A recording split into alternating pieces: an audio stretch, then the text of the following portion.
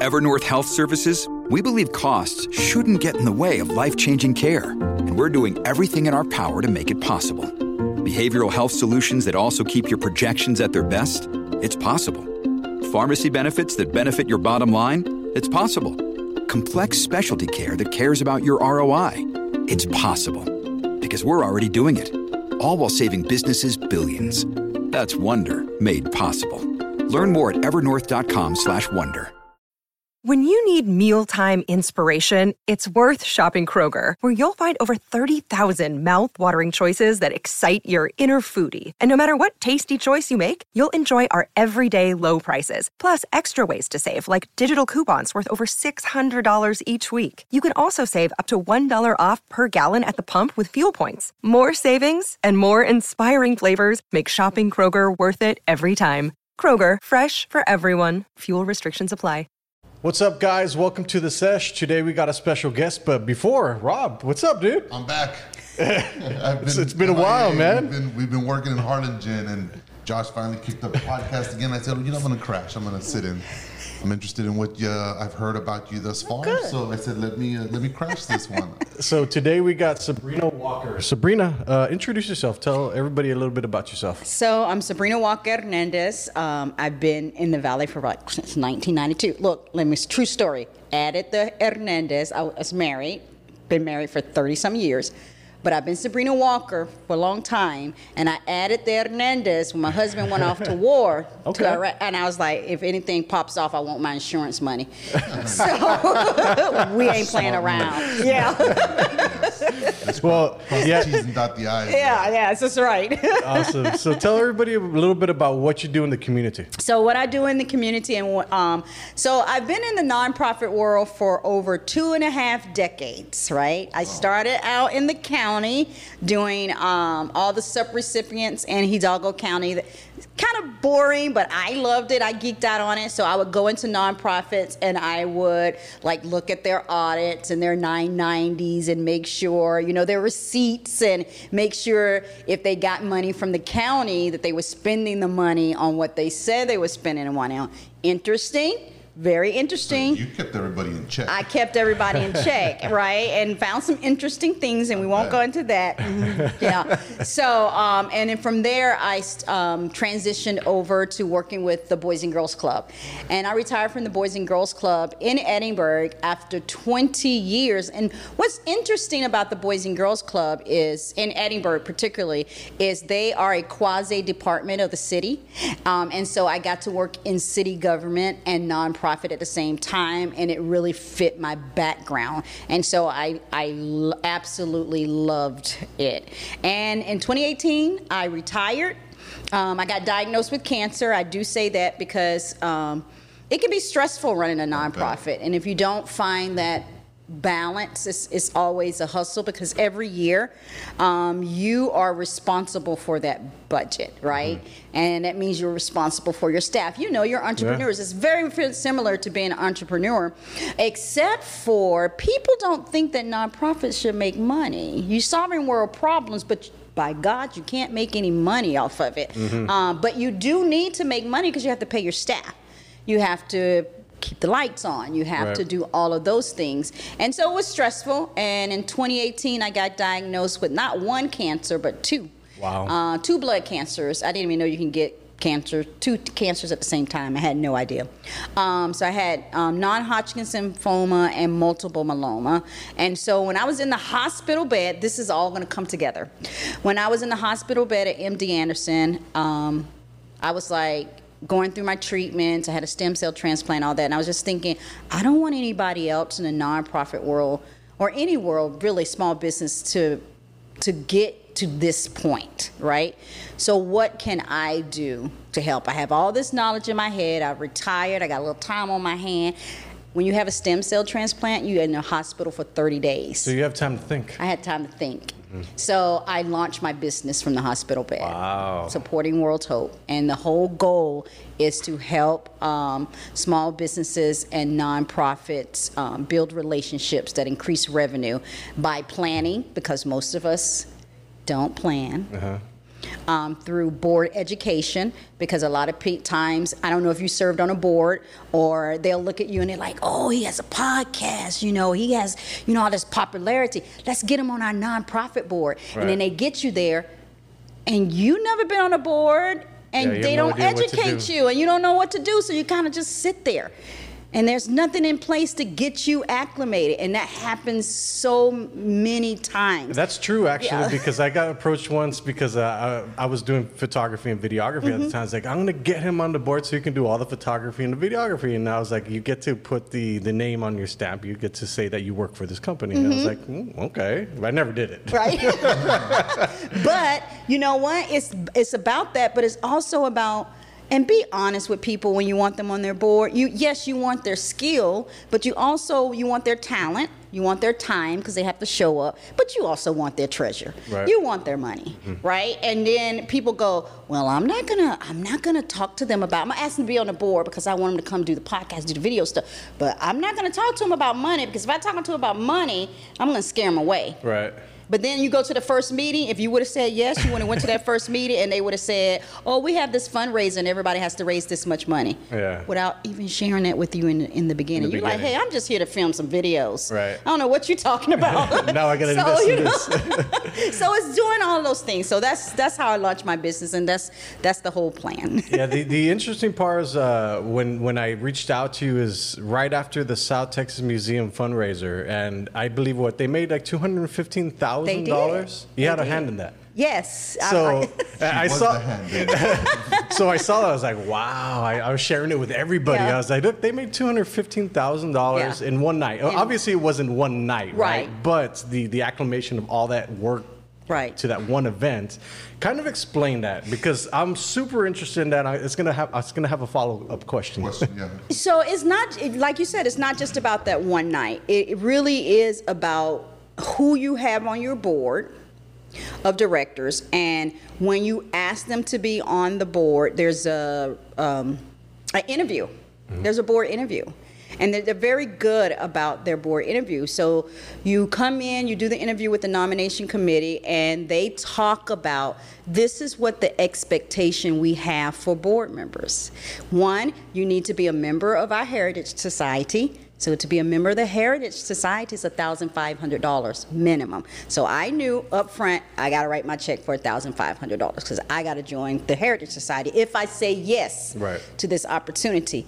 Two, I have to sell a table for the Fandango event, right, at minimum. And then at minimum, I also have to sell my 5 raffle tickets, which was the luck of the draw event that they had. So multiplied, so that's about $3,000 at minimum each board member. So multiply that by the 24 board members that they have. And not only that, there is an expectation when you get on that board. They have created an environment where, and people that you say, I am not going to be the weakest link on this board. Gotcha. Yeah.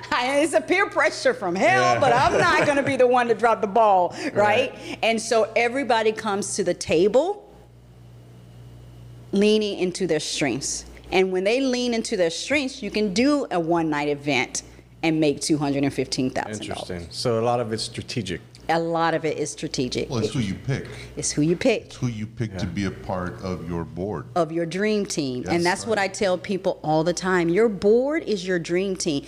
You are trying to create the Chicago Bulls when Michael Jordan was in charge. Right. Someone that's going to get you to that vision. So let me ask you this. Those 24 board members, or the board members that you bring on board, what are the common characteristics and attributes that they all possess besides money? Yeah, so I ain't got no money. Let me start there. I did write my check, but I don't have no money. Don't be coming asking me for no money. But what they all have in common is they all have a passion for, so my minor in college was history. A lot of people don't realize that. And so they all have a passion for the mission. And in this particular case, the mission is to make sure that the history of South Texas and northern Mexico is elevated and that it's known. And in particularly for me, a lot of people don't know that there was a Southern Underground Railroad, right? And the museum is trying to bring voice to that. Okay. And so I'm very passionate about that. So picking the people that are passionate about your mission is going to be one step. Once you know that they're passionate about your mission, the next step is making sure you do have an interview process, you set what the expectations are, and then you hold people accountable to that expectation. You can't be, I don't know what good word for pussyfoot around. Y'all pretty good get foot. it, right? Yeah, you can't be pussyfooting around all that. You just hold people accountable and set the standard. A good board chair will set the standard. And having a good leader is going to help elevate that. Right. And I would assume it's very hard to wrangle 24 people into one room and have them, this is what we're going to do. Let's all move forward to this. Right. What does that look like in the board? So it looks like everybody leans into their own strengths. That's what it looks like. And sometimes people's strengths are not, I'm not going to be the one to go out. Look, I can do my minimum. I can get one table. I might be able to get 2 tables. I'm going to do the minimum. But where it looks like my strength is, I'm going to show up during the week when setup is happening, and I will help the staff set up. Right.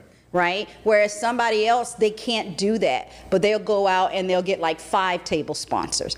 Or someone else, maybe they can't do the 5 table sponsors or do the setup, but what they'll do is make sure the right people are at the event who will bid on the auction items. So it's leaning into that person's strengths and giving them an opportunity to say, okay, if you can't do this, then what can you do and how to reach that goal, whatever it is. Right, yeah. Okay, I got you. Well, we have a question. We've been pushing our Collapse. The Collapse is the documentary that we made a while back, and now we had an award-winning documentary. Now we have an award-winning script. Okay. And we have always wanted to see it on the big screen. And Rob, maybe you can fill her in on. So yeah, I guess we are curious and about how to go about raising the rest of the money that we need to produce this film, right? But I hear you talking, and you're speaking a lot about board members, and it kind of sounds like to me that it's what you're specializing in is finding the people that know how to find the money. Yes. And orchestrating that. Yes. And making sure. And I was curious about when you said you hold them accountable. To what extent? And then we'll get back to this a little bit because I kind of had that question and I wanted to. So accountability looks like it's not being rude, right? I meant kind of like you hold them accountable to the dollar amount? To the dollar amount, to showing up. So, for example, it's about creating that culture. So the organization that I ran at the beginning of our board packet, we had an Excel sheet that had all the board meeting dates, people's name across the top, and if they were absent, we put an A.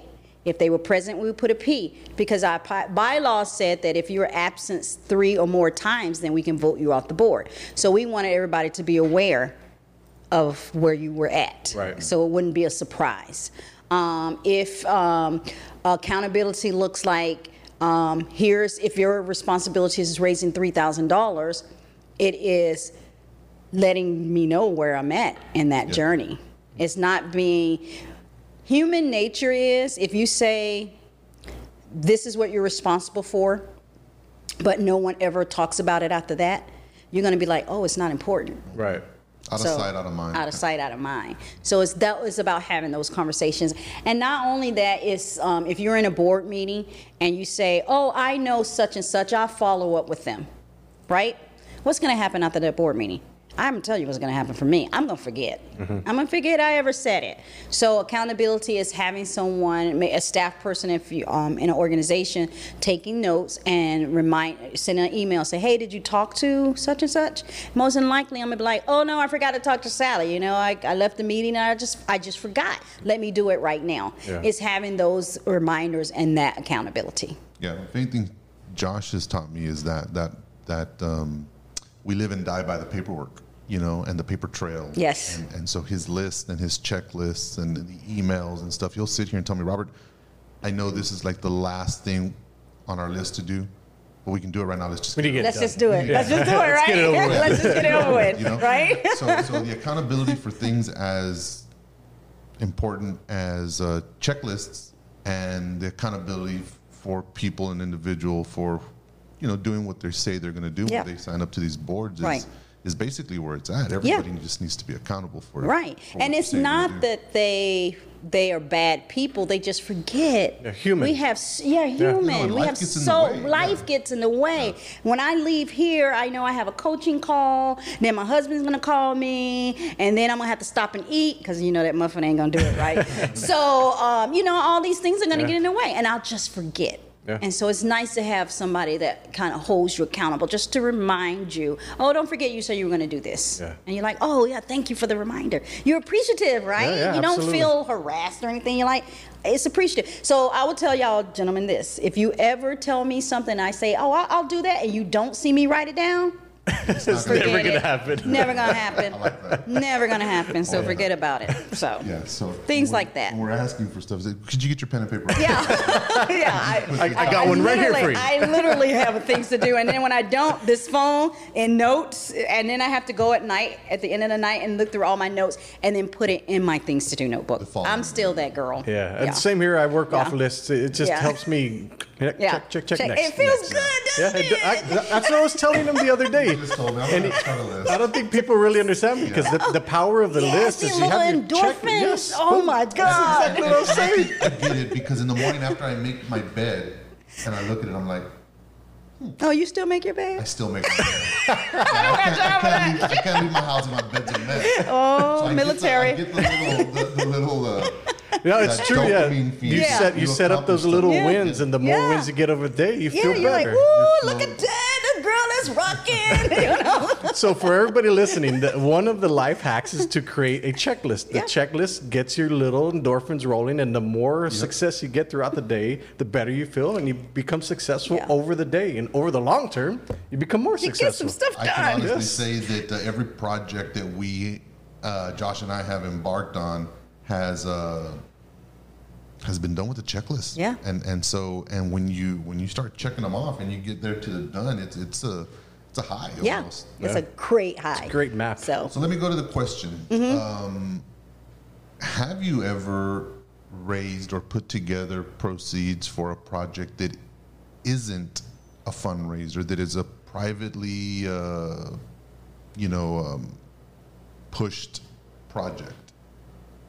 And for my business, yes. For me, yes. But not for anyone else. But when you said what you said about your script and all that, I started thinking, well, do you know this person? Because I know this person knows this person who's a publicist in LA, and they represent Mario Lopez. So I think of relationships. And that's the way my mind works. So no, to answer your question, no. Would you assume that it would be much I assume that it will be the same process because it's about relationships. So let's run through that process. Okay. We have already been pledged $500,000 to create this movie, this film. We need another $1.5 million. How do we get that $1.5 million? How do you get that $1.5 million?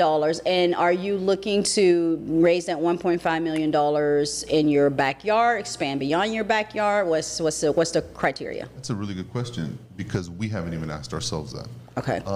I think that there is enough present liquidity here in the valley. I do too. To sustain and support and fund not just one, but several multi-million-dollar projects. And it's evident. Anywhere you drive right now in the valley, you can see the construction, you can see the developments and the growth. Just the fact that we have so many high-end luxury car dealerships here in the valley says a lot. You know? And we're catching up to these big metropolitan areas up north. So I think that there's a lot of money here in the valley, and I'll extend even furthermore and go that there is proceeds in Mexico that get distributed here in the States for projects and stuff. So I don't think that we would have to travel very far to find the deep pockets and the enthusiasm for art and project and history, like the bridges, the collapse is. I don't think we'd have to go very far, but I would never be opposed to going where I need to go to bring somebody who's enthusiastic and well-funded to be a part of creating history. You know? So this is what I would do. I would probably not do it any different. So 1.5 million, I love doing this thing called a gift range table. So I put the goal in there of 1.5 million, and then along the sides I put, okay, what's the smallest amount I'm gonna take? I would assume in this case 10,000? Well, no, not necessarily, because there is a 12-person. We want to keep the amount of investors and participants to 12 so that we can avoid different legal stuff that we don't want to deal with. It's just too many hands. So based on that, I would put I have a formula.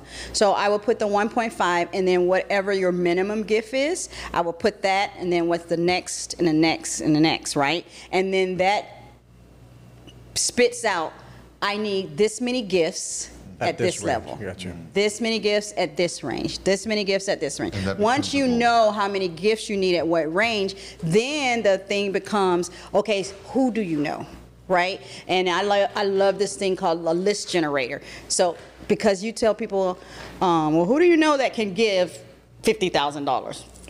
Whatever that number is. And they go, I don't know anybody who can give $50,000. That's just human nature. So I use this tool called list generator, where I say, okay, well, all I'm trying to do is get the names out of your brain. Name 2 people that you know you do business with. Name 2 people that you're in a Rotary Club with. Name 2 people that are elected officials. Name 2 people that own construction companies. Name 2 people, that process.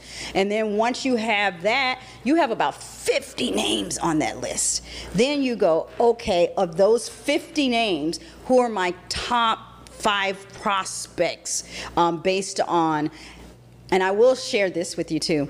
Sometimes you have to do a wealth screening.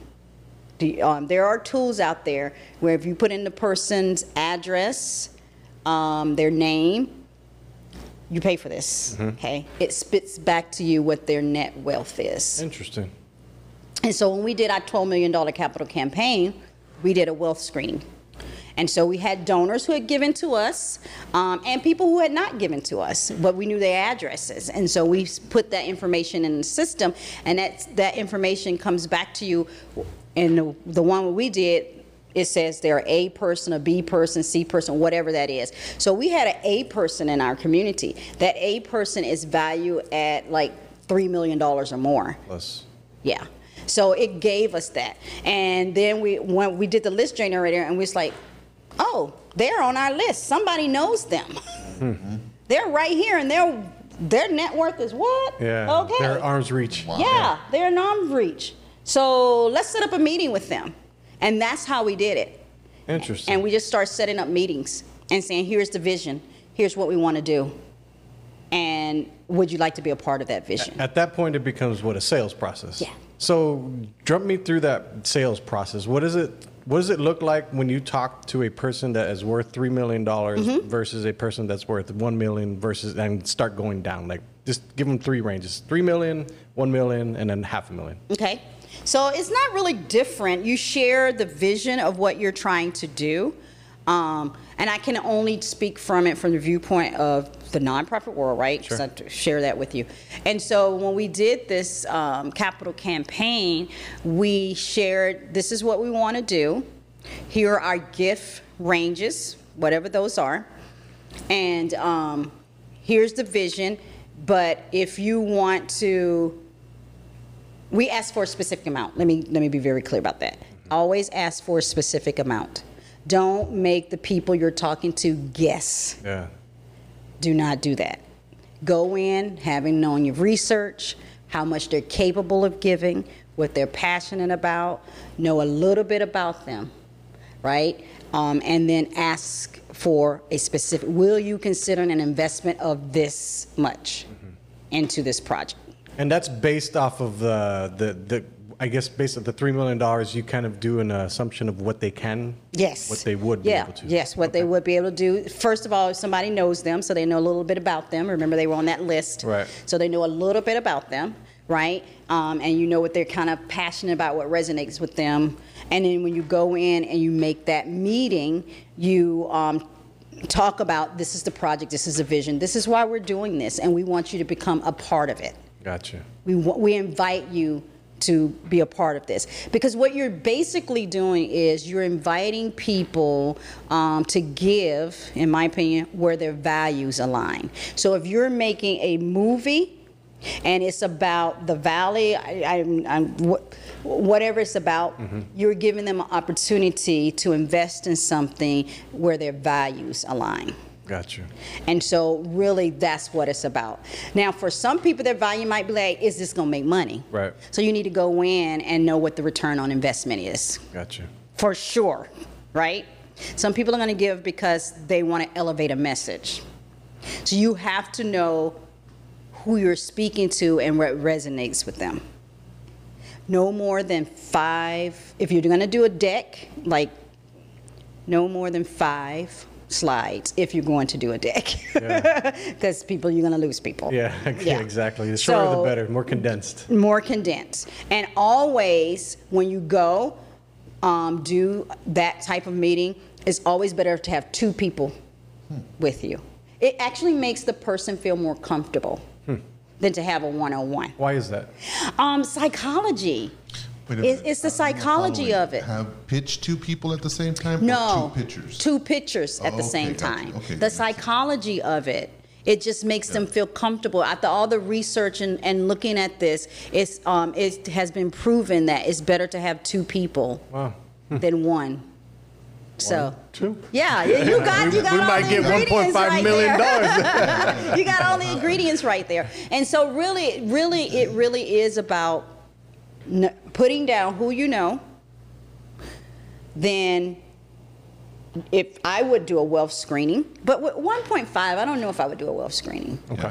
Yeah, because you know a lot of people in the community, they can tell you all that kind of stuff. So I don't know if I would invest in a wealth screening. The context clues kind of let you know that. And then it's about, okay, how do I get to them if I don't know them, but the people around you, can you do an introduction? Can you and then setting up that meeting and saying, here's the vision. This is where we're trying to go. And we invite you to be a part of that. And do you do the ask right then and there after that meeting? So here's the deal. I'm going to tell you this right now. You don't go on a first date and ask no girl to go all the way. So why would you come on a first date with me and ask me for money? Right. So you got to build up. Okay. So typically, let's give it a time frame. What does that time frame look like? This is what I always tell people. I do the 5x5 plan. If it's and what I mean by 5x5 plan is if it's your first time ever meeting them and the people that are going to introduce you to them don't have a solid relationship and it's kind of like I kind of know them but I'm going to do the introduction, I say 5 touches is appropriate, right? It's just like dating. It is. You don't go on a first date and go all the way. You do a little courting. You send them something, get something, but 5 touches is what I say. Gotcha. And the best touches in my world is a face-to-face meeting, followed up by a phone call. That's 2 touches already, right? Sharing something via social media or video, inviting them to a mixer. Yeah. Then bam, you ask them, but don't just. Yeah. Ask them. I need $1.5 million. Yeah. 2 days, sir. Unless your return on investment is like, I guarantee you a Grammy or something, or an Oscar. I've always been of that mind too. Not the 5 touches though. I've always been of strike while the iron's hot kind of thing, you know. And the times that I have been put in situations to where I had to seek outside financial support, I always give my ask when I know definitively, and I can't explain how, but I know that whether or not they have the money or even the guts to kind of take the leap of faith. Right. But as soon as I know that I've transferred every bit of my enthusiasm on this project and passion over to them, and now they're carrying that enthusiasm, That's the time. That's the time. That's And when I ask. I see about 5. I mean, it's no science, but it's about 5 touches is what I see. Here's another way that you can do it too. I love house parties in the fundraising world. And basically a house party is when you get, and I'm going to go back to nonprofit world, when you get a board member who has a very, very nice house to host a mixer for 2 hours. And then they invite 10 of their friends who they think will support this project, right? And then you get up, you say, this is what the project is. The person says why they are supporting the project. You have some wine and cheese. You have a little sign-up sheet that says, if you want more information about this, put your information here. Yeah. They've given you permission to reach out to them about it. It's no longer a cold call. It's no longer a cold call. They're saying yes. I'm interested. I'm interested. Well, let's stay on the subject of sales. What are like the most common objections that you get? Oh Lord, I don't know anybody rich. As far as getting people to ask for money, I don't know anybody rich. The most common objections when you're there and you've asked for the money, right, is, well, let me talk to my spouse, right? Or if you haven't done your homework properly and you ask for too much money, that can offend people. Believe it or not, that can offend people. Or you know you messed up when you ask for a certain amount and they just pull out their checkbook and they write the check. You asked for too little. Too little. Yeah. So the most common objections that I don't have a lot of experience with the objections because I do my homework. Nice. But again, it has been, well, let me talk to my spouse. And the other objection has been around, not really an objection, but it has been around, can I pay that over time? Gotcha. Right? So giving them an option to pay in payments Right. always works best. Always works better for people. Some people. Yeah. Some people, I had a donor who, she didn't like making payments, so she just wrote her check. She wrote a $100,000 check. Wow. I was very happy about that. Yeah, absolutely. Yeah, very happy about that. Because she had an experience before where someone had made a pledge to a certain nonprofit and they passed away, and the family didn't honor it. So she's like, no, I write my checks. Yeah, I write my checks. Yeah. And that's a good policy. Yeah. So. We had an entity that we reached out to help us with this. And I just want to pick your brain about how you feel, because our reaction was one, and I want to see if we were like-minded in the situation. Basically, they said, we'll go raise the money for you Okay. for your movie, your collapse. But for every $1 that we raise, you're giving us 50 cents. Okay. Is that fair market value for that kind of service? Is it way too high, not enough? It's not my world. Let me say this. Well, just, not my just the world, best only educated guess. because in the nonprofit world, you're going to pay me whether I get the money or not. Because I have the efforts. I got to put the efforts into that. So therein lies the difference. So, but I will say in the for-profit world that is a good incentive, but I would vet that. I don't know the answer to that, right? But I would vet.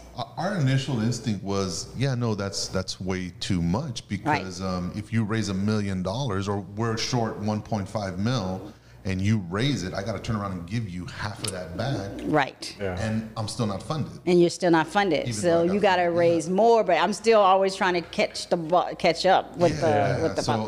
So we reneged and said, well, thank you, but we'll go carry this load ourselves. Yeah, I don't think you need to pay anybody to raise money for you. I'm sorry. That's just my opinion, for-profit or nonprofit, as far as that model, because it's all about relationships. You have the relationships. What you are, and I'm going to call y'all out on this, what you may be lacking is the courage. We have these taboos about money. Yeah. Right? I don't want to ask nobody for money. You're not asking them for money for you. You're asking them for money for your project. It's not a personal rejection. Right. You present the opportunity to them, and if they say no, it's okay. You move on. For every no is a closer movement to a yes. To a yes. That's it. I've never had those issues. I have asked, and I get that question a lot. A friend asked me a couple days ago, how did you get the guy to put the $500,000 towards the project. And I said, well, I asked him to. You know, I asked him to. It was very simple. She was like, oh my God, I could never do that. I could never ask somebody for money. And I said, well, I'm not looking at it as I'm asking him for money for me. Right. It's for the project. We're trying to... I'm inviting him to an opportunity to be a part of something that's bigger than he and I and his money. Exactly. And my manager, Noemi, she was like, oh my God, I would feel responsible for that. And I would feel such a burden. No. And I said, no. I said, I have faith in my project. Yes. I have faith in the passion. And I think that that's evident. And we have this track record, you know, and so our story and our project is tried, tested, and proven. So I don't get that reservation of I'm giddy for him. Yes, a lot of people have that reservation. I don't get it. Yeah, I don't get it. You're one of the few. I still get nervous asking for money. I'm going to be very honest with you. Yeah. But like you, in my head, I'm not asking for Sabrina. Oh, yeah. I'm asking for whatever nonprofit or whatever project I'm working on, and it's not fair to that project if I don't ask, or it's not fair to that child if I don't ask. It's not fair to the history of the area if I don't ask. Yeah, and people are going to give. Bottom line, we're very generous people. All you're doing is positioning yourself for them to give to you. Mm-hmm. They're going to give. If you look at the giving stats in this country, they're giving to somebody. They're giving. Yeah. You just have to position yourself so they can give to you. And the number one thing is asking. Mm-hmm. People don't ask. Yeah, and the word is all we have. Yeah. Like the word, our communication is that's it. And without our words, we can't build anything. We can't save anybody. Yeah. We can't help one another. Yeah. We can't create without our words. Yeah. And so we have them so that we can ask. Yes. Ask for help and offer help. So I've never been, and I'll be the first to say that I owe a lot of people money. My businesses do, I do personally, and I always put in the back of my head that all of those irons are in the fire. Yeah. Everybody's money is allocated and where it said I said it was going, or where the project mandated that it went.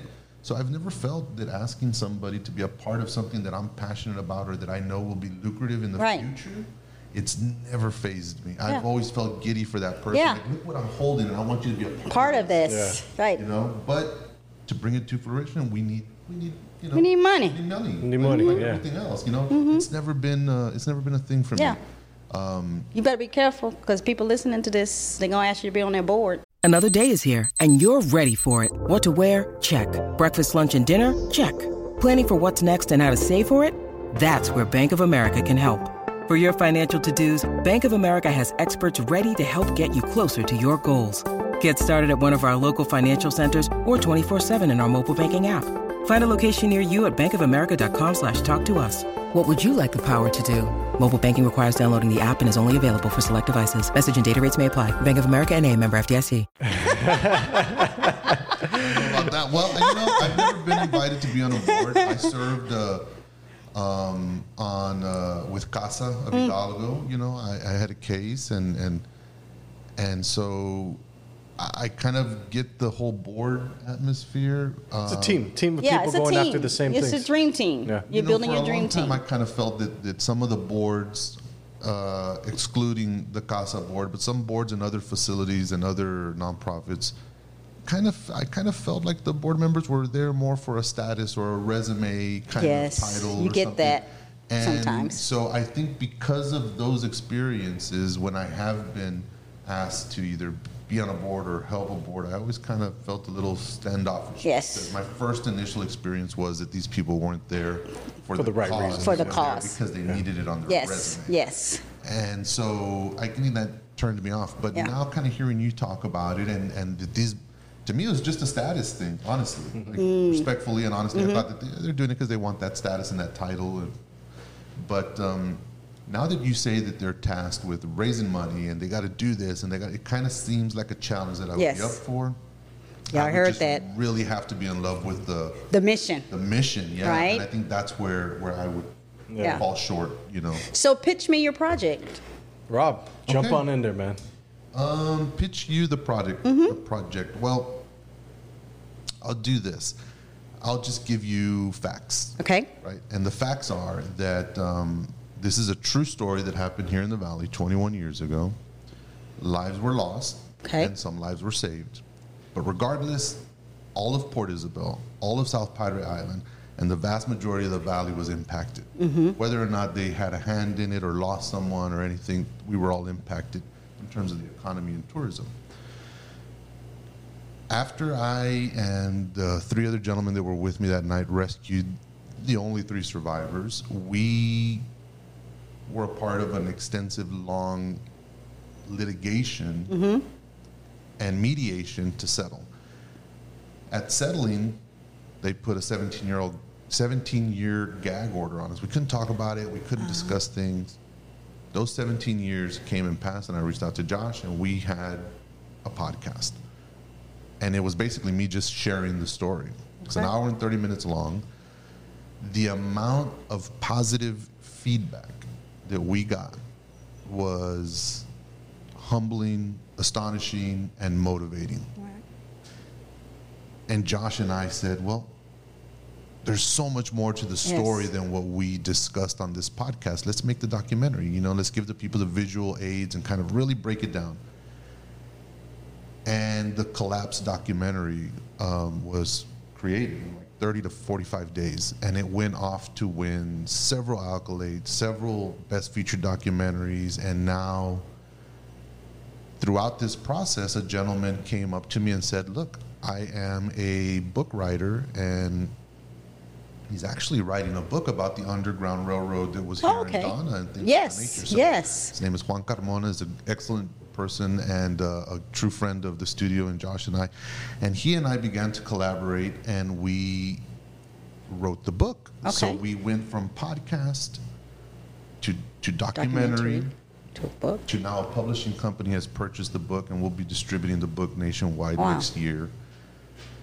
And through that, Josh and I realized that although we had been telling the story based on these guys who went out and rescued some people accidentally one night, there happened to be a lot of research that was not done about some of the people who passed. And once we found out their stories and their backgrounds and what they offered the community, we rewrote a script that I had been working on for 20 years. And really highlighted these individuals, these pillars of their community, respectively, and so we wrote the script. And it started winning screenplay awards. Since we have started on this product and this journey, every single aspect of it has been fruitful. Not monetarily. Josh and I have invested a lot of our own money and a lot of our own time and have not received one red cent in return. But our payment is the people who are helping us push it up the ladder, and those people don't even know that they're helping us. They're just comments. They're just, friendly comments on the YouTube channel and all this stuff. We have a highly recognized product that took place in an area in the United States where the vast majority of people in the United States are familiar with South Padre Island. Because of spring break. Nothing else. Spring break has brought people to our valley and to South Padre Island literally from all over the globe. 9 million people cross that bridge every year. Every year. I did not realize it was and it's expired, but different story. Expectancy is expired. It's a dangerous bridge to be on, but that's neither here nor there. The fact of the matter is that this story and its success has very little to do with Josh and I, other than our consistency and passion. The story holds water and the project holds water because you, along with millions and millions of other people, have driven over that bridge. Have taken your families. Have gone to go have a good time, drove across it safe, and the vast majority of y'all have no idea of its history. So when our documentary starts and you see the causeway and you start reminiscing and say, oh my God, I remember 10 years ago, I was at South Padre Island, spring break. I met my wife. I broke up with my girl. Whatever your memory is, right. This story brings you back. It brings you, brings you right back to that. And then you find out the tragedy that surrounds it and the triumphant rebuild. The story just sells itself. So the pitch is we have two ways to profit on this story and to bring it to a realm where it'll never be lost again and it'll always be available to those who are interested. The two options that there is that if you were an investor, you can come in and say, Robert, we're going to give you $500,000. Okay. And we expect a 15% return on our money. Okay. Not yearly, when the project sells. Okay. Project might take 18 months to shoot, and might take another 18 months to sell. But as soon as there's compensation and a sell, you would get your $500,000 back plus 15%. Or you can be an investor instead of a lender. Okay. You can give me that same $500,000. And whatever that $500,000 equates to in terms of the 2.5 or 2.2 million that we raise, that'll be what you bought in for, your allocated percentage. Now that we own the film in its entirety, we have two sources of, acquisitions for somebody to buy it from us. What would that be? The Netflix distribution. The distribution. I was using the wrong word. So the distribution options are two, and they're constant, and we can capitalize on both. We can, once we have the film, we can distribute it to Cinemarks, AMCs, draft houses, theaters throughout the United States and Mexico and other places. And the split there is what they offer us is 40% of the ticket sales, and they keep 60 plus the concession stands. Wow. Once we've exhausted that route, now we take it out of the theaters, and we have a good record of what the viewing is, what the reception of it was, and now we take that to the streaming networks and to the aggregators who take it and say, all right, guys, this film is up for grabs. Hulu, do you want it? Netflix, do you want it? Now we sell it to them. And the reason we know that those two models is because Rob's been in contact with an exec that is specifically told them that. These are the two different things that we offer. This is how you can approach it. And that's it. Okay. Correct. So basically we have a very, very substantial offer on the table. It's a GM, a general minimum. Okay. So they're telling us, you have $500,000, we will provide you with the 1.5 that you're short, but we only want to pay 3.7 million for your product. So whether you finish it and now we own it, we take it and distribute it to the theaters, and then we sell it to the streaming networks, that might be a $14-15 million deal by the time everything is said and done. But you two, Josh and Robert, and your $500,000 investor are capped at 3.7 million. We'll give you the money you need to finish, plus a few $100,000 more for your pockets and your efforts. But that's it. What we do with this film and how we sell it, there's no back end for you. You're getting the minimum amount. Right. So Josh and I are now stuck with the choice. Do we take the general minimum and start the project literally tomorrow? Or do we take the $500,000 and use it to help us raise 1.5 million, finish the product, and own it ourselves? Right. And now capitalize on the theater sales, capitalize on the bidding war, the residuals and all that stuff. And more than that, you also get to maintain the integrity of the story. Correct. Yeah. There's something because once to be it gets said to for Hollywood, that. I'll tell you this right now. This is a 110-page script of true facts, the way it went down. We sent this to a couple of other people in Hollywood and Las Vegas, and they turned it into Hollywood. The only thing that was lacking was a monster or a Godzilla. No, that's not how it happened. That's not how it happened. See, but what's interesting about that, before you say something, is that I've been seeing people share online that they make like popcorn movies. They're called popcorn movies, and another guy was calling his movies churro movies. And he was showing his check stubs of like $11,000, $17,000, $100,000 that he's been getting in residuals. So I was like, there's people that are doing this. Yeah. And it's a very lucrative deal if they do it the correct way. Right. So we just are trying not to miss out on the opportunity for the residual income because, I mean, we want to develop financial wealth throughout our whole life. Yes. Versus here you go. Exactly. Yeah. Yes. So basically what I hear you saying at the end of the day is you need 3 people to invest $500,000 each. That's what you need. That would be the most ideal. That is the ideal. Yeah, that would be the ideal, so that there are less heads of the tribe, Right. so to speak, because every person who has an executive producer title has a say to a certain extent in decisions that directors like Josh and myself make. And they also decide what scenes we can afford and what ones we can't, and how much time we're going to spend on certain things. And so, yeah, the less people involved, the better for everybody. Gotcha. But yeah, that's kind of where we're at. We are stuck. We're kind of suffering from, I think it's a paralysis through analysis. We're really floating around, not doing much, because we're wondering, do we just sign and take the general minimum and watch this thing just really, skyrocket, and then say, well, we made something, we got our foot in the door now with a major entity?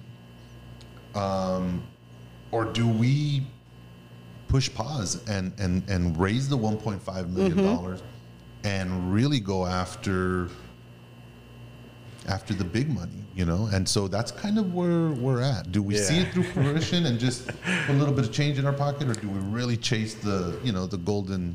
I am not here to tell y'all what to do. Not financial advice. Okay, Not financial advice. What would you? However, I do have opinions. And my opinion is, it is your baby. I would pause, find the 1.5. Right. That's kind of where we're at. Josh kind of tells me, Robert, let's pause.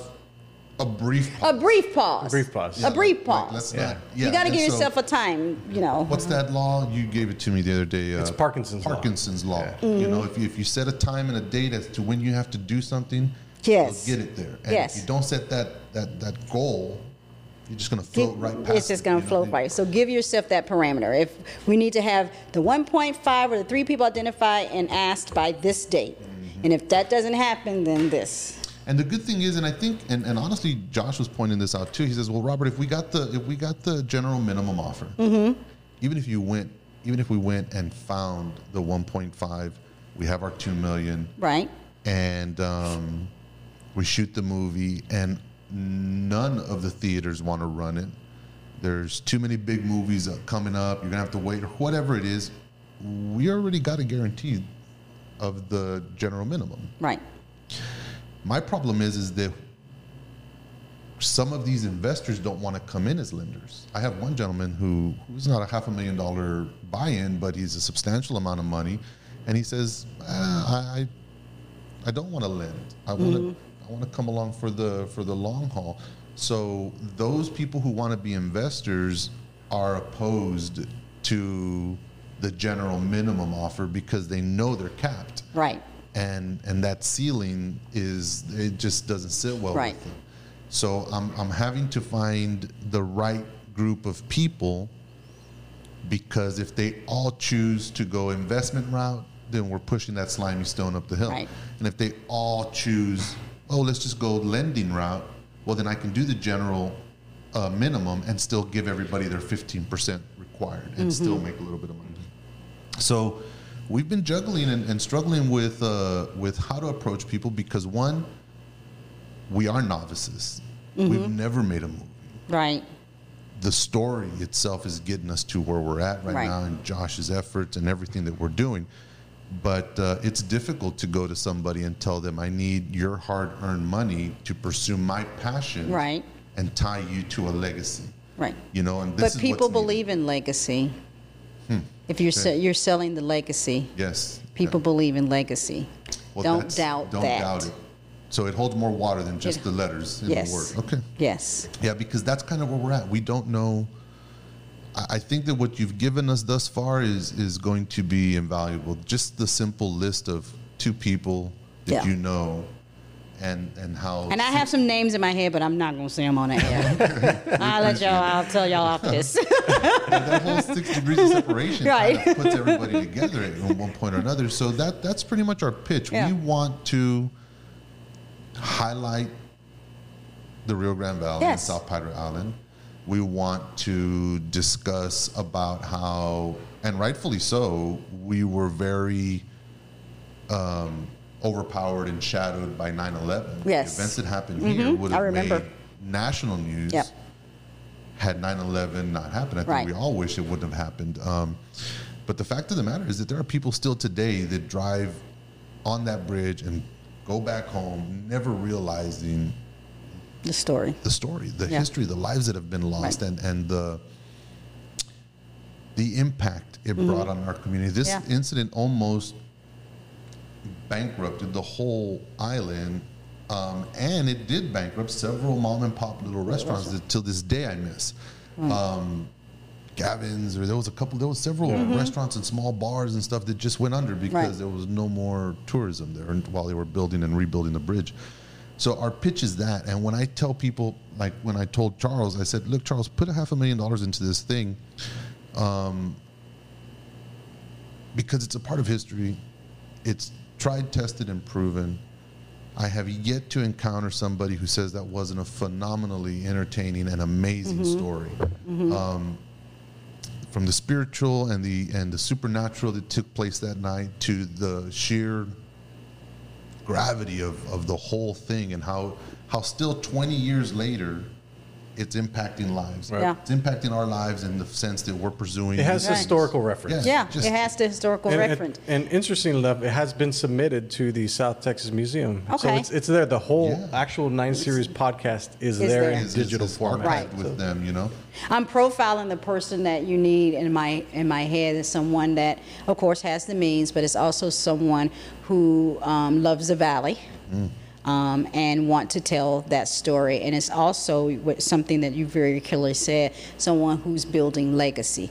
So those are kind of like, if I look at it from the sales perspective, who's your avatar? That's your avatar. That's your avatar. I like that. That's your avatar. I haven't paused to kind of put my, I guess, list of people that I would approach with this. That's one of our goals on our goal list now. Put it, write it, and then that's your list. And that you say, okay, we're going to set up 3 meetings per week or whatever that timeline is. Give yourself a timeline, and then go from that. And every no is a step to the yes. And you only need 3 people. That's right. That's it. That's it. And I believe when you do that generated list, you're going to have at least 10, 12 or more people on that list. Know somebody who does. Yep, or know someone that does. Great, invaluable information. Let's switch gears here. Okay. I'm a huge proponent for business. If I had $500,000, I'd give it to you. I ain't got it. I'm a huge proponent for business. I love entrepreneurship. Ever since I found it, I was like, I don't want to do anything else. 10 to 12 million businesses will close each year. Yes. It's a staggering statistic. Yes. What can these businesses do to help weather the storm? How do they get ahead? Okay, here's the deal. You might not like my answer, but you have to invest in your gaps and your learning. Just because you have a passion for helping people or a passion for cooking or a passion for whatever it is, doesn't mean that you know how to run a business. And so you need to invest. So when I said I was starting this business, I did a couple of things. I invested in a coach. I invested in a business coach. It was significant for me at that time. It was like $18,000. But it got me to where I needed to be. On other people's, I learned about other people's stages. I learned about, how to do my back office and marketing and all that. Fast forward, I did everything they told me to do. I feel good about myself. I'm now at a scaling part of my business. And so, do I know how to scale? Not necessarily. So what do? I invest in a mastermind. So now I'm in a mastermind. Masterminds, if you know, are not cheap. Business masterminds are not cheap. But I have to invest in myself, because in order for me to get to the next level, I'm paying for time. Can I figure it out? Yes, I can figure it out. But how long is it going to take me to figure it out? And that's expensive too. And that's very expensive. So I'd rather pay someone with the knowledge and save me time so I can start executing immediately so I can see the growth. And a lot of people don't think like that. Why? Why don't they think like that? I'm of the same mind as you, because I love conventions. I love to go to these sales conventions and learn like right off the bat, and then you can start applying it. You can start applying. I don't think people really understand the magnitude of all the information that you can get in a condensed 3-day events. Like, kind of touch on that. You guys are making believers out of me, because I've never been to one, but I've You seen need to the go. results. I told them that I've gone before, and I've always looked through these things, and I was like, I always get pushback for like, why are you going to go to that? Yeah, and I was like, I've said that too. I was like, really? dude, like, yeah, you I need can it. learn I just went to Atlanta this past week and went to a 5-day conference. Wow. And I absolutely loved it. And I came back with, you get there, you get excited, you get a lot of ideas, right? But I came back with 2 things I'm going to execute on a retainer model for my business, as well as still social media, but going live every day in my group, because I like 7,000 people in my Facebook group. But I'm not converting them into leads or clients. Right. So I'm like, what am I doing wrong? And so just going to that conference, I'm like, oh, okay, 2 things I can do. I'm going to do this, and I'm going to do this, and that's going to generate revenue for my company. So I love going, because it's the problems that you are struggling with, somebody's already done that. Yeah. And they'll tell you. People are very giving. You take them to a drink at the bar, and they'll start telling you all kinds of stuff. Like, oh, yeah, we did that. This is what we did. And, yeah, go to the sessions, because I'm there for the learning, for the sessions. But some of the best information I get sometimes is in the hallway or at the bar. And, the restaurant. I'm going to be very honest, yeah. At the dinner table after the the session. Like, after everybody's processed their information that they absorbed. And right. Wow. I've always believed in that, even when not just my business and entrepreneurial, but even, I shouldn't say even not just my business, but I'm going to say nonprofit is a business as well. Nonprofit is just a tax status. You're still running a business. So in that world too, I did conferences. I went to Stanford University for the Nonprofit Innovative Conference. I got to go to Harvard Business School for their nonprofit stuff. So you have to invest in your organization and in yourself, because there's continual growth out there. And if you stay stagnant in your bubble, all you're going to know is what you know. Right. And you're never going to grow. And you're going to be like, well, why is my business not growing? Why is my business? Because you don't know any different. You're going to keep doing the same thing. That's like insanity. Yeah. Right? Keep doing the same thing, you're going to get the same results. Yeah. That's it. I don't understand why people don't do it. Maybe they just don't think it's an option, or they just don't know about it. Like, one of the things I found that's the most interesting is that you cannot. So your personal brand, nobody can compete with your personal brand, because people like to do business with people they know, like, and trust. Yep. But they also have to be competent. Yes. So that's the important part.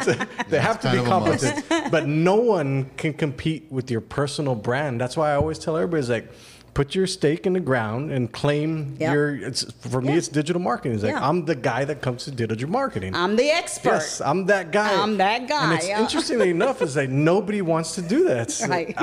Why don't people want to do that? I think it might be just that imposter syndrome.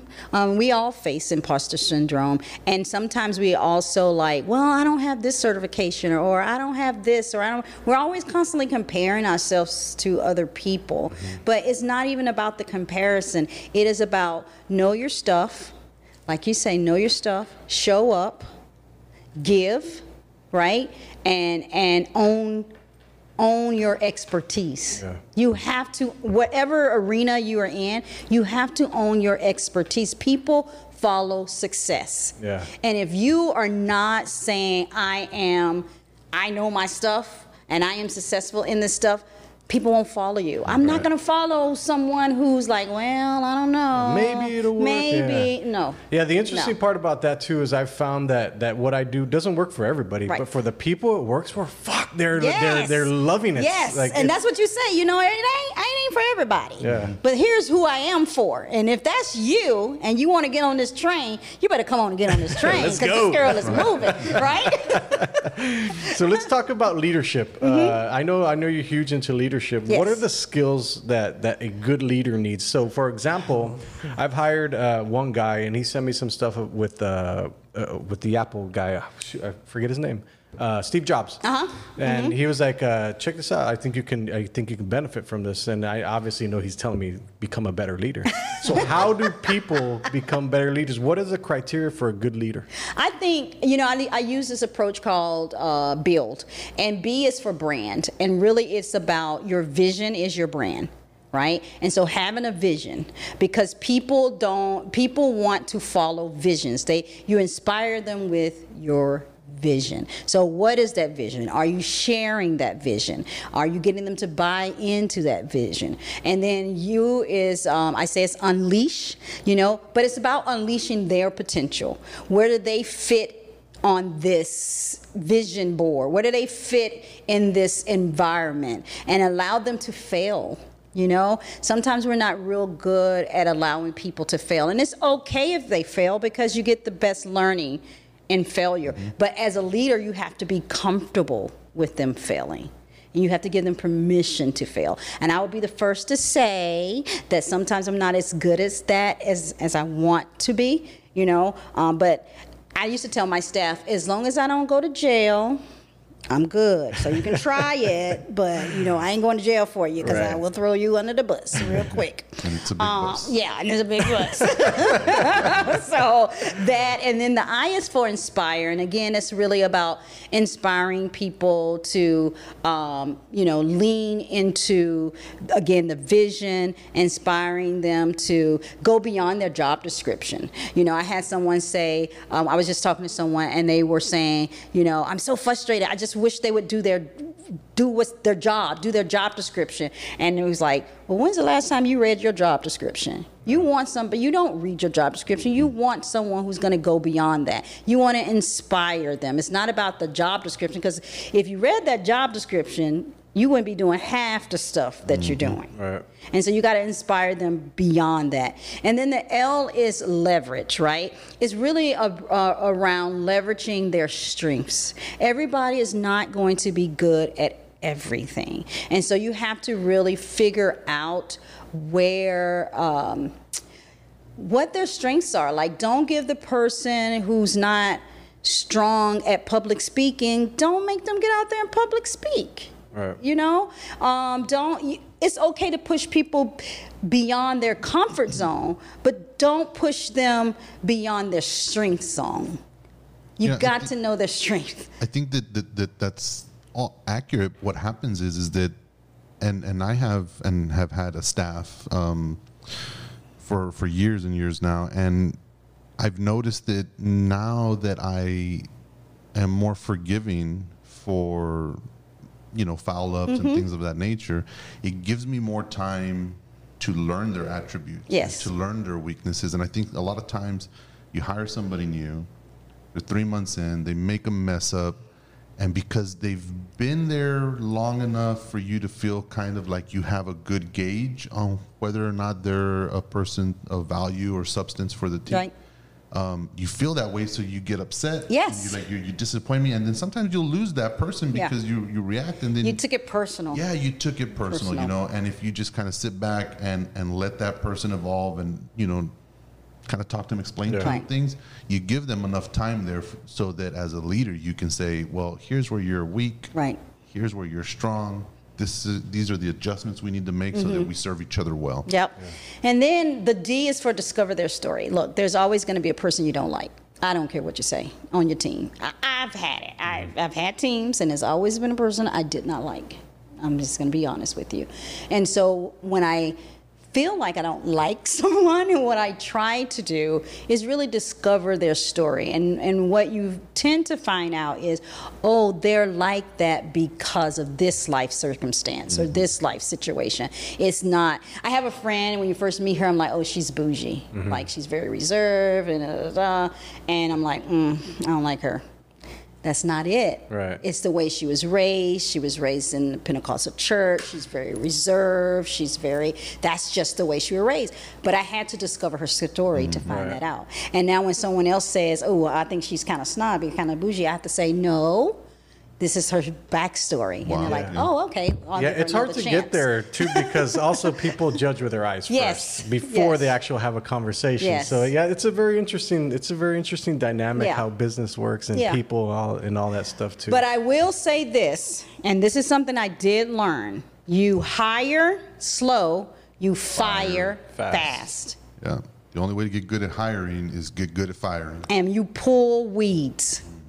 Do not let a weed stay in your organization, because what do weeds do? They spread. Yeah. And so don't be afraid to make those decisions. So before we finish off the podcast, let's talk about your book. Okay. I think that's a super interesting thing, because you talk about mindset, you talk about goal setting, stuff like that. What are the top skills that people need today? In today's world, what are the 5 skills? I would say you need, in today's world, you need emotional intelligence. I think that's a must. A must. You have to have emotional intelligence. You also need to be able to, and people might agree or disagree with this one, but I think you also need to be able to have negotiation skills. I really do. Because of the world that we live in, everything is, I won't say everything, but even like, not bartering, but people don't stay at jobs forever anymore, right? And so you have to be able to, when you are talking to people, you have to say, well, what's your career goals? What's your intent for staying here? How long do you anticipate staying here? Hopefully they're honest with you, 3 years, 5 years. And I always say, okay, good. Give me what you got for those 3 years, 5 years. Where do you want to go? And negotiate. Give me your best, and I will help you get to where you want to go. And there's nothing wrong with that. So negotiation skills. That's 2. The other, I got 3. Okay. The other one is going to be around, I said emotional intelligence. I said negotiation skills. The other one, I don't know how to say this, but you have to be a risk taker. You have to be willing to take risks, because if you are not willing to take risks, a lot of opportunities are going to pass you by. And maybe I'm biased because I appreciate risk takers, and it could be that I am biased, but I think that ability to take a risk, and I'm not saying a spontaneous risk, I'm saying educated risk, right, will allow you to be innovative and to move forward. I've seen people that overanalyze things and the opportunity passes them right by. And I like risk takers. I like the people who have that skill set. Calculated risk is a must. Yeah. So those are the 3 things that I look for, that I think people need to bring to the table, that is going to do well in the workforce. Because I was like, team building, but if you have emotional intelligence, it's going to cover all of those things. Even if you are not a team building person and you like to work in your silos and do all that, if you have emotional intelligence, you will figure out that the people around you need that. And so you'll come up out of your silo, even if it drains you for a little while, you'll come up and do that part because you have that emotional intelligence. Interesting. So that's why. It encompasses adapting to other people's emotional status. Right. Yeah. And so I think if you don't have emotional intelligence, it's okay. There's a book out there.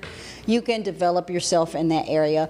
I tell you, when I first started out, maybe I still do it. But now I work for myself, so I'm ignoring myself. But when I first started out, I used to do 360 evaluations with my staff, and they could evaluate. We would evaluate each other without names, and we would give it to someone that supervises you, someone that's a coworker, someone in the community, and they would write up these 360 evaluations. And so a part of my 360 evaluation, and I still have it, people would come to my office, and I'm a things to do girl, so I'm working my lists, right? Yeah. I ain't got time. So I'm sitting at my computer, and I'm typing, and they'll come up, and they're like, can I talk to you? And I'm like, uh-huh. And I'm still going. And they're talking to me, and I'm like, I can do that. And I never would turn. I would never stop what I'm doing. And I would never give them eye contact. And for them, it seemed as if I was disregarding them. For me, I'm trying to get my endorphin hit, and I'm multitasking, and I can hear you and do at the same time. Right. But for them, it was a whole nother experience. So I realized for myself that when people talk to me, I have to stop what I'm doing, and I have to turn and give them eye contact. Focus, that even helps in my relationship, because I do the same thing to my husband. Yeah. I was doing the same thing to him. But I'm more about, I want to get that thing off my things to do list. Right. Yeah, because then everything starts piling up. Yeah. Over time. Exactly. You get me. I get you. I know these things because it goes into a pod. You yeah, I get it. I get it. Trust me. He'll be like this. I'll be talking. He'll be like, Robert. Give me a second. Give me a second. I need to finish this. Yeah. So we got to work on that. Yes. I still got to work on that, you know? But yeah, so. We're creatures of habit. Yeah, we're creatures of habit. But that all comes with the emotional intelligence that you're talking about. Yeah. Like sometimes we got to be a little bit more considerate to others. Feel I know, and it's not. I say I'm not inconsiderate. That's not by all means how I'm trying to characterize myself. I'm just trying to say, look at me being defensive. I'm just trying to say I can multitask. I don't know about you, but I can multitask. No, I'll tell everybody I cannot multitask. So don't call me, and if I ignore you, it's for a reason. I'll call you later. Right? You know, one thing that makes me nervous still is emails. Emails give me the jitters because I'm a things to do person, and it becomes another things to do. Another thing to do. So I'm like trying to respond to the email so my list can be pretty and clean. Oh my God, it drives me crazy. Yeah, so. my list is dirty and messy, but it gets checked off all the time. But before we finish off, tell everybody where they can find you. Oh, you can find me, one call to action. I did learn that. One call to action. So the best way to reach me is go to my website, www.supportingworldshope.com. And you go live quite often on LinkedIn, right? I do. You know, I use this little thing called StreamYard. I'm not plugging StreamYard, but it's a wonderful tool because it allows me to go live on, you can go up to 4. Oh, wow. So I go live on YouTube, LinkedIn, my Facebook group, and Facebook all at the same time. Yeah. Wow. That's awesome. It's awesome. I love it. Well, guys, thank you all very much for coming to the Sesh. And by the way, if you have $500,000 that you want to invest in our projects, there you go. we got it right here. There you go. We'll see you guys later. Bye. Bye.